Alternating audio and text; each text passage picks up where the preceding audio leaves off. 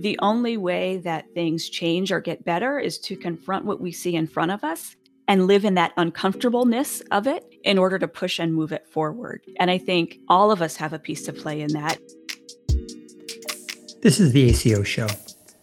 The death of another African American man at the hands of the police has a lot of us thinking about the structures and systems that privilege some groups and disadvantage others.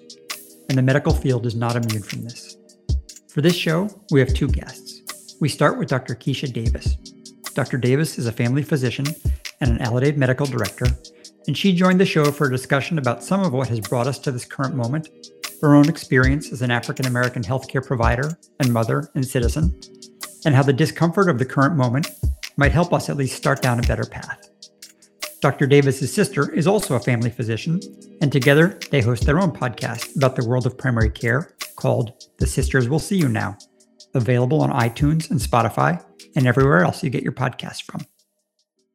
Welcome to the ACO Show. My name is Joe Schunkweiler, and I lead adoption and training at Aledade. I'm Josh Israel. I'm a medical director at Aledade, and today we are joined by Keisha Davis. Keisha is a family physician and Aledade's medical director of 3 of our accountable care organizations, West Virginia, Appalachia, and Maryland. Keisha, thanks for coming on the show. Thanks for having me. We are talking in the midst of, obviously, a whole lot going on in the world. Most recently, the death of George Floyd has moved so many of us, gotten the world's attention. And there's a lot going on. So Keisha, I just wanted to start by asking, how are you doing? How's everything for you? Yeah, thanks. As was mentioned, I'm a family physician, an African-American female physician. And, I was really struck by everything that's going on right now with George Floyd and Breonna Taylor and Ahmaud Arbery and, so many others, even just recently that we've learned about. And, initially when I heard about George Floyd, it was, oh no, there's another one, another Black man killed by police. That's awful. And same thing with Breonna Taylor. How awful, another Black woman who wasn't doing anything, sleeping in her bed, who's killed by police. And then because we've heard it so many times before, just kind of go back to what I was doing, go back to making my sourdough bread and go back to doing my work and, helping with homeschooling my kids and cleaning up the yard. And then it hits me again. I heard about a friend's clinic in Minneapolis that was looted, and, another friend who's having trouble sleeping because it's, affecting her so much. And then I look at my husband and my 3 sons, all, 3 little Black boys. And my oldest has started posting some things on his Instagram page. And it was kind of the slap in the face that I needed to say, I can't ignore this anymore. I can't just go back to business as usual. I can't just walk around like, oh, this is just going to keep happening and I don't have a role to play. I do have a role to play. We all have a role to play in making sure that these things stop. I've gone to a couple of the protests, and I think as I think about it more and reflect on it more, what keeps coming up is that these are not isolated incidents, and it's not just a series of one-offs. And I think that's how people outside of the Black community might have been looking at this as a series of one-offs, and they aren't a series of one-offs. They are a series of episodes that highlight systematic racism within this country and systematic injustices that have been perpetuated for centuries. And, we sit in it as Black physicians. We didn't get to where we are without at least one time being the only Black person in the room. And I think all of us have had some collective experience of being the other, the minority, a time when less was expected of you or more was expected of you because of the color of your skin, and people have assumed things about you and your intelligence and your ability because of what you look like and not because of what you have demonstrated. I have a lot of degrees, undergrad, medical degree, MPH. I've served on a lot of boards and committees. I'm a regional medical director with Aledade. But when I walk into the grocery store, people don't see that. And It makes me cautious about what I wear and what I do and where I go, how I talk to my children. And I think that all of that sits with me and other Black folks every single day. Um, and I think it is something that is there and underlying all the time. And all of these events just bring it up and boil to the surface. And I think we are all, manifesting that and living with that. And you are seeing that erupt on your TV screens. Keisha, thanks so much for going through that. I mean, it's really powerful for me to hear as a parent, as a physician, as a colleague, as somebody who, values you so greatly and being part of the Aledade universe. And I love your personal thoughts on the responsibility of this moment that we're in now for all of us. You are very humble in reviewing your degrees and background. You were also part of the White House Fellowship Program during the Obama administration. Is that right? Yeah, that's right. So, I'd love your personal opinion as somebody who's been part of so many of these groups. Like, what are the responsibilities as a physician of any race or background, but also somebody who thinks deeply and has worked in the policy space to start these discussions and start to address this major issue nationally? That's a great question. So, I'll start with, as physicians. I think as physicians, we need to look at our own biases, our own implicit biases, and how they, trickle in and affect the healthcare that we provide our patients. I think, if you ask any doctor, we all assume that we're good doctors. And I think most doctors are good doctors. And so you say, I am a good doctor and I am doing the right thing for my patients. And then you counter that where you look at the rates of things like maternal mortality, maternal morbidity and mortality, and the disparities that you see in race and ethnicity. And honestly, you can look at just about any health condition, cancer, diabetes, heart disease, and see the disparities in outcome. And you say, well, why is that? If all of these doctors are trying to do the right thing, then why is it that people have different health outcomes? Part of that is, communities. It's not a difference in race. It's a difference of how services are applied to different racial ethnic groups, and the resources that are available in terms of parks and schools and food and education in communities of color. But it also comes down to our education. When, there have been studies that looked at medical students, even just first and second year medical students, in terms of how they would allocate pain medication to Black patients versus white patients. And they would give Black patients with the same level of pain less pain medication than they would white patients. And you say, well, why is that? Where does that come from? That comes from our own implicit biases. And so, how do we identify those, call those out, educate people about them? Everybody has these biases. We need to look at them and explore them and address it, and be honest with ourselves in how we are bringing that into our awareness when we're taking care of patients. When I think about policy, making sure that patients have equal health outcomes goes beyond what I do in the exam room. So it goes beyond what I can do on my prescription pad. It goes into advocating for safe communities. If I know that somebody's diabetes is going to be better, yes, I can give them a medication, but I know it's also going to be better if I can get them walking and losing weight and eating better. And to be able to do that, I need them to have a grocery store. I need them to have a safe neighborhood. I need them to be educated on how to read food labels.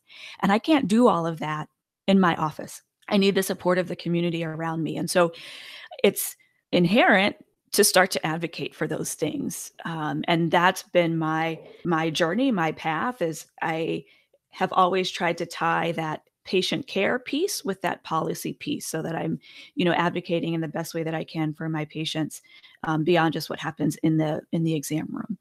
And I think when you look at that more broadly, beyond just healthcare, what is all of our piece? What is our part to play in addressing and calling out some of these isms and past hurts? I was at a talk yesterday, one of the protests, and he said, you're not responsible for what you were born into, right? You can't be responsible for what your ancestors did. You're not responsible if your, great great whoever owned slaves, if your great great whoever was part of the slave trade, if your great great whoever, drove Native Americans westward. That's not your responsibility. But you absolutely are responsible for that, for the biases that you perpetuate. You absolutely are responsible for the ideas and views that your kids grow up with. You absolutely are responsible if people around you are spreading beliefs that you don't agree with, but yet you stay silent and don't confront them and push them on that. And so the only way that things change or get better is to confront what we see in front of us and live in that uncomfortableness of it in order to push and move it forward. And I think all of us have a piece to play in that. It can't just be Black folks who move the country forward. And when you look at all of the great movements in this country around civil rights, it was never just Black folks who were doing it. When you look at the fight for equality, when you look at who walked across the Pettus Bridge in Selma with Martin Luther King, when you look at the civil disobedience, it was Black folks who were walking together with white folks who stood in that moral conviction that it was important to do so. And those times, like now, white folks also need to stand up and walk with us and call out what is wrong in order that for us to move forward. One of the things that's uncomfortable about these conversations for me is every time I have them, I come away with the feeling of, oh no, another blind spot I didn't know I had even. As you were describing being in the supermarket and how people see you, I was reflecting that I do some work at one of Alade's federally qualified health centers. It's in a predominantly African-American part of Wilmington, Delaware. And I walk in there and people who I have never met, who've clearly never even seen me before, will say to me, "Hey, doc, how's it going? Hi, doc." And I always thought it was kind of funny. I didn't think it was a compliment. Figured it just meant I was sort of dorky and stiff looking.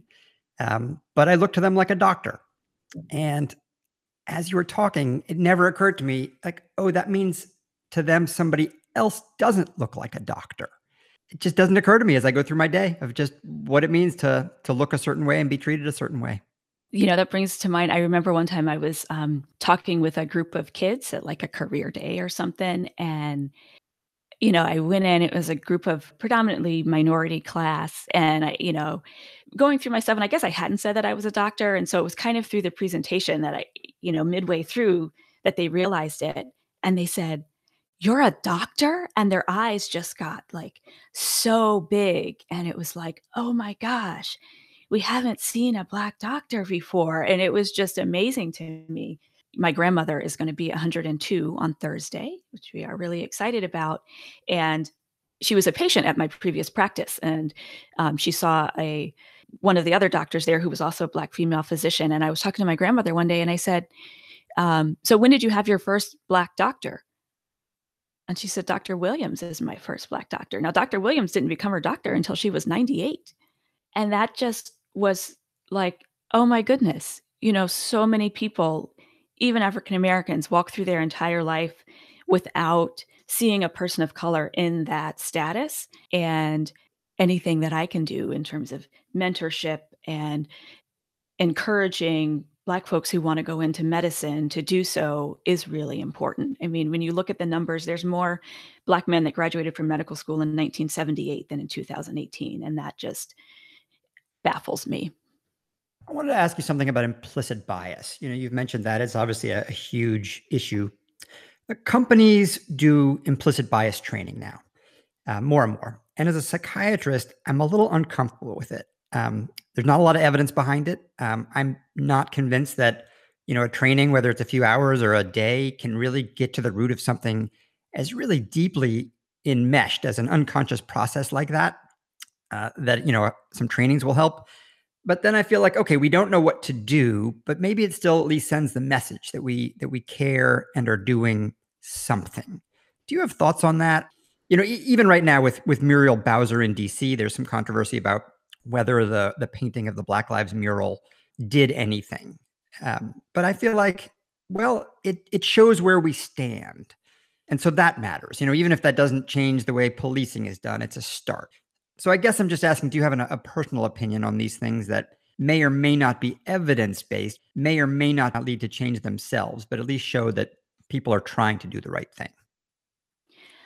Yes, I think, with implicit bias, there's levels, right? So there's certainly a very superficial level of training that can be done, which is kind of, yeah, here it is, know that you have them. And I think a lot of times that is what's done. And, companies can kind of check that HR box of, yep, we talked about implicit bias and now you all should know it and should check your biases and everything's going to be, kumbaya now. And, Josh, I think you're right that a lot of times that is not moving the needle. I think what makes the difference is when a company is really taking that implicit bias training not as a one-time event, but as a way to influence their culture and creating a culture of calling out injustices and recognizing our own biases and being vulnerable to be able to do that. Because it's not easy to say, oh, I have this blind spot. It's not easy to say that, especially in front of a group of people. And a lot of times I've seen that training kind of go to the very superficial, like, oh yeah, I have a bias against blondes, or oh, I've got a bias against, people who come from, this country, and not really getting at a deeper level. So I think it can be done well. It can be done. It can move the needle, but a lot of times it isn't. It doesn't go deep enough. And I think, part of that's the training. I will just comment a little bit on kind of that broader, does the mural matter? Do the protests even matter? And working on a talk on levers of change right now. What are those different levers of change that people have? And, certainly voting is a lever of change that we can use, right? That, go to the ballot box, write your legislator, put an article in the, in the newspaper. You think about the lunch counter protests that you saw back in the 50s and 60s. But protest and rallying is also a lever of change. When you see people in the streets again and again and again, and you say, yeah, what's the benefit? Do I need to go down and, make my voice heard? I'm just one person in a sea of hundreds or thousands. But that gets on the news. And, imagine if you were having a protest and nobody showed up. And so I think that there are benefits in calling things out in whatever way you know how. For some, that lever of change is looting, and I don't agree with it. I don't think it's right, but I certainly understand that when things have gotten to a boiling point, that's the only lever of change that they feel like they have. That Black Lives Matter mural on the street is a lever in change in that it helps people to feel validated and to recognize what they're fighting for. And I think all of those different outlets, whether it be artwork or protest or writing or voting or, whatever it is, I think make a difference as a personal outlet, but then also as kind of a community exploration or demonstration of where things need to go. Keisha, I think there are a lot of difficult conversations, frankly, happening all over the world, really, if you look at the news and see all the protests and discussions. Do you think, we talked about the mural and some of these gestures, what about just the conversations, with colleagues and friends and everyone that amongst people of one race versus, interracial conversations? What do you think that can move the needle? I think the conversations are actually the most important thing, because it's easy to hide behind a protest or hide behind a mural or even to hide behind a Facebook post. It's harder to do the real work of having a conversation with somebody that disagrees with you. Or maybe it's somebody that you thought agreed with you until you really get to the underlying feelings on how they really feel. And I think when you can have that sort of conversation with somebody that you trust and you hold that trust between you, then you can really move things forward. And so a lot of it is having those courageous conversations with friends, or maybe people who are not friends, with people who think differently, that really makes a difference to help you think differently, to help you, to help people move. And I think that that's a lot more long lasting. At some point, the protests will stop. At some point, we will get back to some sort of business as usual. But it's that conversation piece and that continuing to push in that way that's really going to make the difference. Dr. Keisha Davis, Medical Director at Aledade, thanks for joining us today in this conversation. Joe and Josh, thank you so much for having me. It was a pleasure. For the last part of this show, we are joined by Dr. Emily Maxim. Emily is the Chief Medical Officer at Aledade, and we talked about how something as seemingly neutral as the data we use to guide healthcare decisions and resources can contribute to racial disparities, and how Aledade as a company has started to look at what can be done about it. Dr. Emily Maxson, thanks for joining the show. We spoke to Dr. Davis about some of the ways that people are trying to take a closer look at systemic racism, some of the ways that people and companies may have blind spots. Aledade is a company that uses a lot of data and technology as a foundation of our work. And sometimes this can seem like a neutral force, but there may be more to it. So I'd love to hear your thoughts on what Aledade is thinking and what we might be doing about that. Sure, Josh, and thank you for having me. I think that this is a critical time to pose this question, and in many ways, too late of a time to pose this question. But the events of the day and really of the past 400 years have not only prompted a lot of personal introspection, but company-wide introspection. And one way, as you mentioned, is that we use risk algorithms to prioritize patients for interventions. And to prioritize a patient for intervention, you're seeking to give them extra resources. You're seeking to build a bridge to another service that could really help them. And so given that resources are limited, you're always trying to find a way of matching the patients who are maximally benefit from a service with that service. There was actually a really interesting article that describes this, and probably more eloquently than I'll be able to, but I'll give it a shot. This was an October 2019 Science article by Obermeyer et al., and it was examining the ways in which universally available risk algorithms actually build in racial bias. And I've been thinking a lot about this lately, as has the company. So to try and summarize this, risk algorithms that are traditionally used across all kinds of insurers think about predictions and actuarial estimates of actual cost in the future. But we know that Black patients are treated systematically differently in the US healthcare system. For one thing, race and socioeconomic status are deeply correlated, unfortunately, due to ingrained institutional racism that preceded and followed both enslavement and emancipation. And we know that poorer patients face barriers in access to care. There's also a healthy mistrust of healthcare among many Black patients after the horrors of Tuskegee and personally experienced adverse events in healthcare by many people in the community.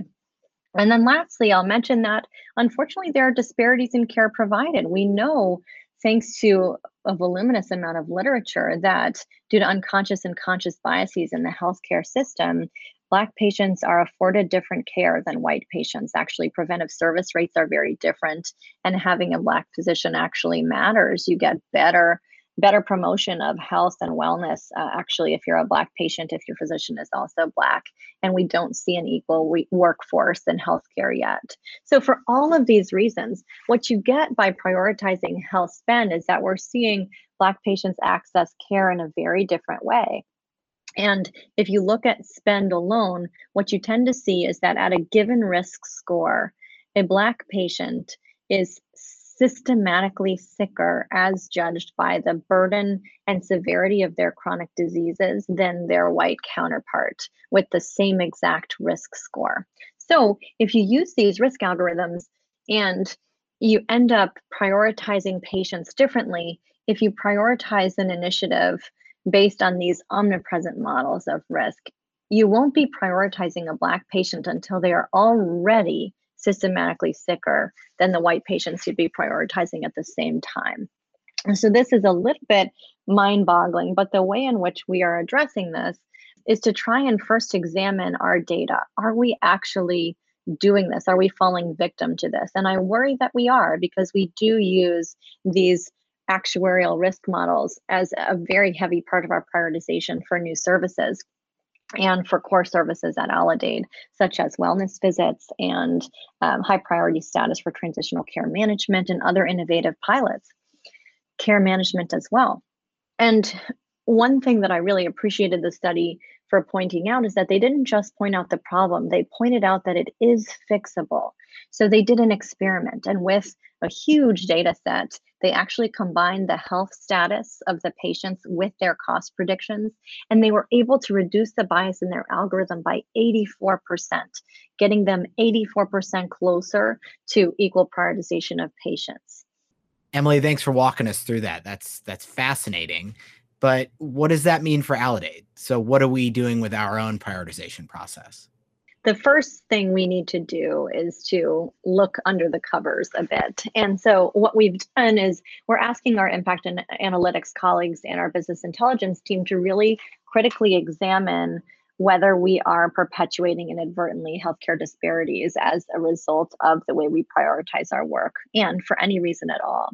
So we're going to be examining our critical core services, annual wellness visits, transitional care management, emergency room follow-up calls, accurate risk coding, for example, as well as provision of chronic care management services and critical preventive health measures, such as blood pressure control, diabetes control, availability and adherence to statins for patients with high risk heart disease. So all of these things we're going to be looking at, and we're going to be using our data in the system for hundreds of thousands of patients to take a look and see what our rates of high value service and chronic disease control are for our Black patients versus our white patients, to evaluate whether we can put resources into mitigating healthcare disparities. We have a team that we're going to be standing up to think creatively about other ways we could be messaging and prioritizing patients if we do find disparities, and to prioritize that work. What strikes me about this is Aledade is one company. We are an aggregator of accountable care organizations, not a huge player in the landscape of American industry. And we have this glaring blind spot, and probably more. Just to think that probably every company has these, every industry, every institution. It's striking. If a quick look at ours finds these, just what else is out there that hasn't even been examined? It's unpleasant to think about. That's right. It's unpleasant, and it's a very real reality for our patients. And so we hope that by being public about what we're seeking and what we'll find and our efforts to address these glaring healthcare disparities, we can hopefully set an example and collaborate with others across the country on ways to address healthcare disparities and hopefully eliminate them in the United States.